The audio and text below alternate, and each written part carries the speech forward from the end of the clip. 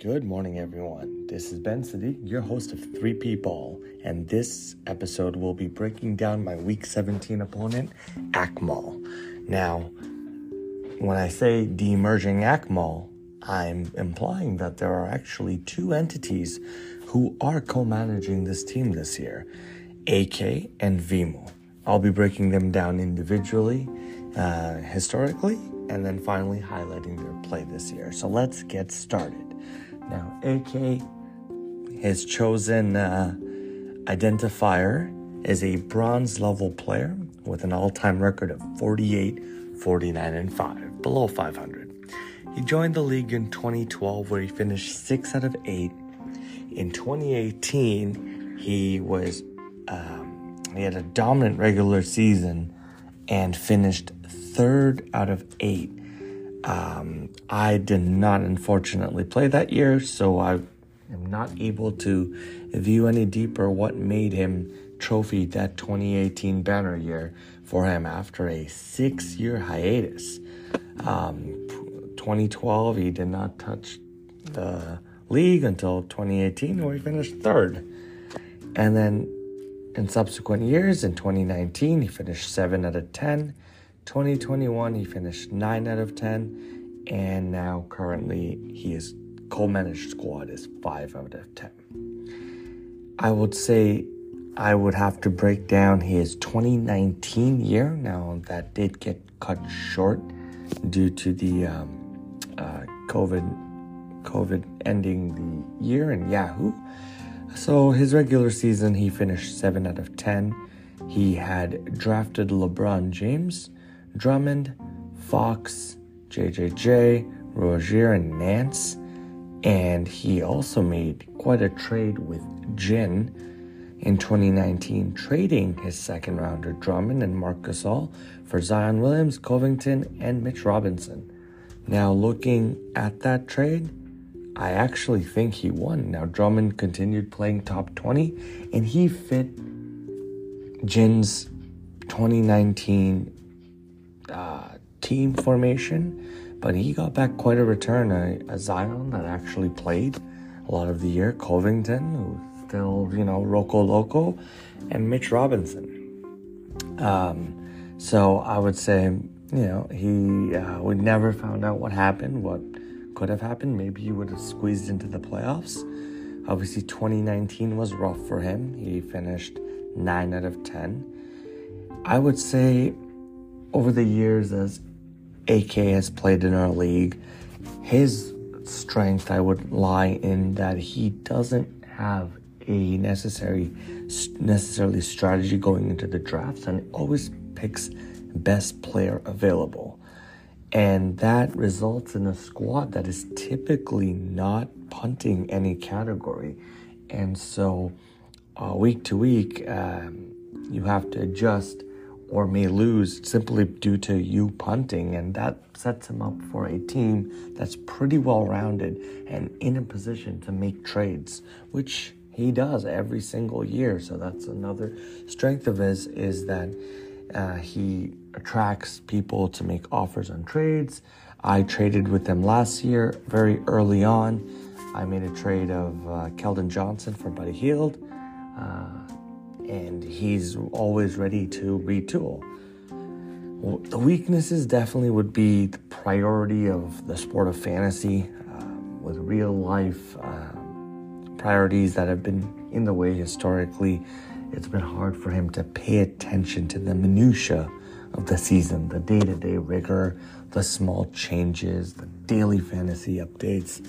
I would probably highlight as something that you can have the edge over him on. And again, being average in all categories also leads to average results. You have to, especially playoff time, the teams that are very strong in certain categories advance very far in our league. And so being well-rounded in all categories but not excelling in any historically has not paid its fruits of labor in the postseason, or even making it into the playoffs as injuries start being impactful to the squad. I wish I had more details on his 2018 run, but from what I heard from around the league was that he didn't have to make any waiver moves. He didn't have to make any trades. He coasted with his team to a third-place finish, which is quite strong. Again, after a 6-year hiatus from the sport and in the prime era of Jin Chi's Sunny D eras, it is something to be accomplished for. The other co-manager of the league is Vimo. Vimo, a little bit more accomplished on the seasonal fantasy aspects, finished as has a current record of 73-71, above 500, and is a silver level player. Now, he also started in 2012, where he finished 7 out of 8. Then in 2016 and 2017, he was the Buffalo Bills of the Jin Cheese era, after leaving the Milkman era, that is 2012 to 2015. The 2016-2017, he finished second place both years back to back. 2018, he finished 5 of 8. Again, I don't have the lens into looking into that season in the league. And in 2019, his final season with us, he finished 10 out of 10. But we cannot give him the moniker of Sacco, just like we can't reign Sherry the championship, as the season ended in Yahoo on the last week, and he was only a half a game back of Vahid, who was 9th, and they were facing each other in the last week. So, although he finished 10 of 10, it is an asterisk 10 of 10. It could have been 9. Nonetheless, it's still pretty ass. So let's highlight 2016 and 2017. What formula worked for him? Both years he drafted Westbrook. Both years he drafted Drummond. That seems like a formula, and both years he lost 6-3 in the finals. 1 year to Jin and 1 year to Sunny. So again, going to the finals is an accomplishment on its own, but it looks like he had a formula, especially when Russell Westbrook was actually good once upon a time. Now, what are Vimo's strengths? He knows what works and sticks to it. It seems pretty formulaic, especially in his early season progress. When he has players that fit, he has no issues redrafting them or revisiting those strategies.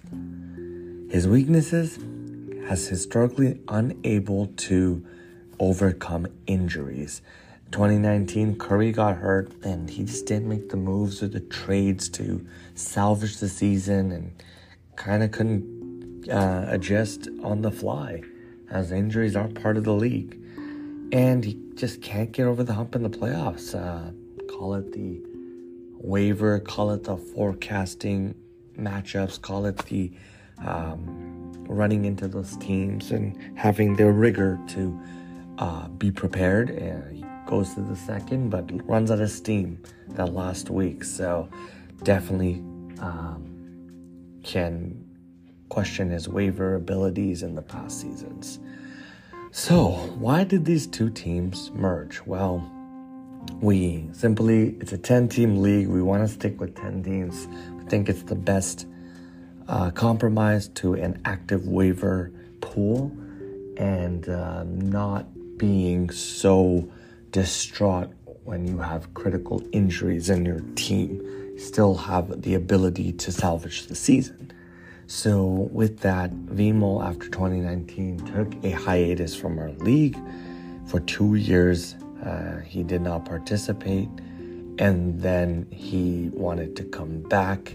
We had already given his place to Ace, and so through the brokerage and management of Jin, he was able to get these two executives to agree to a merger as they co-manage this squad, allowing us to maintain 10 teams while having the 11 executives on the squad. So with the merger, AKMAL had the 4th pick of the draft, and they picked up Luka Doncic with their 17th pick, second round pick, 17 overall. It was Domantas Sabonis, followed by Anthony Davis, followed by Darius Garland, Then on round 5, he had picked up Kristaps Porzingis. Round 6 was Josh Giddey. Round 7 was Gary Trent Jr. Round 8 was Kevin Porter Jr. Round 9, Kyle Kuzma, who's been pretty good. A lot of executives have vied for him due to his unique ability to score buckets, get threes, get boards. Very unique build and a lot of starter minutes. Round 10 was Mitch Robinson, who was pretty good. Obviously got injured. Round 11, Kyle Lowry. Round 12, Norman Powell. And round 13, Mike Conley. Out of that squad, he still has Luka Doncic, Domantas Sabonis, Garland, Porzingis, Giddey, Kuzma, and Conley. That is 7 out of the 13 players. So let's break down who left and why. Starting with round 3 pick Anthony Davis.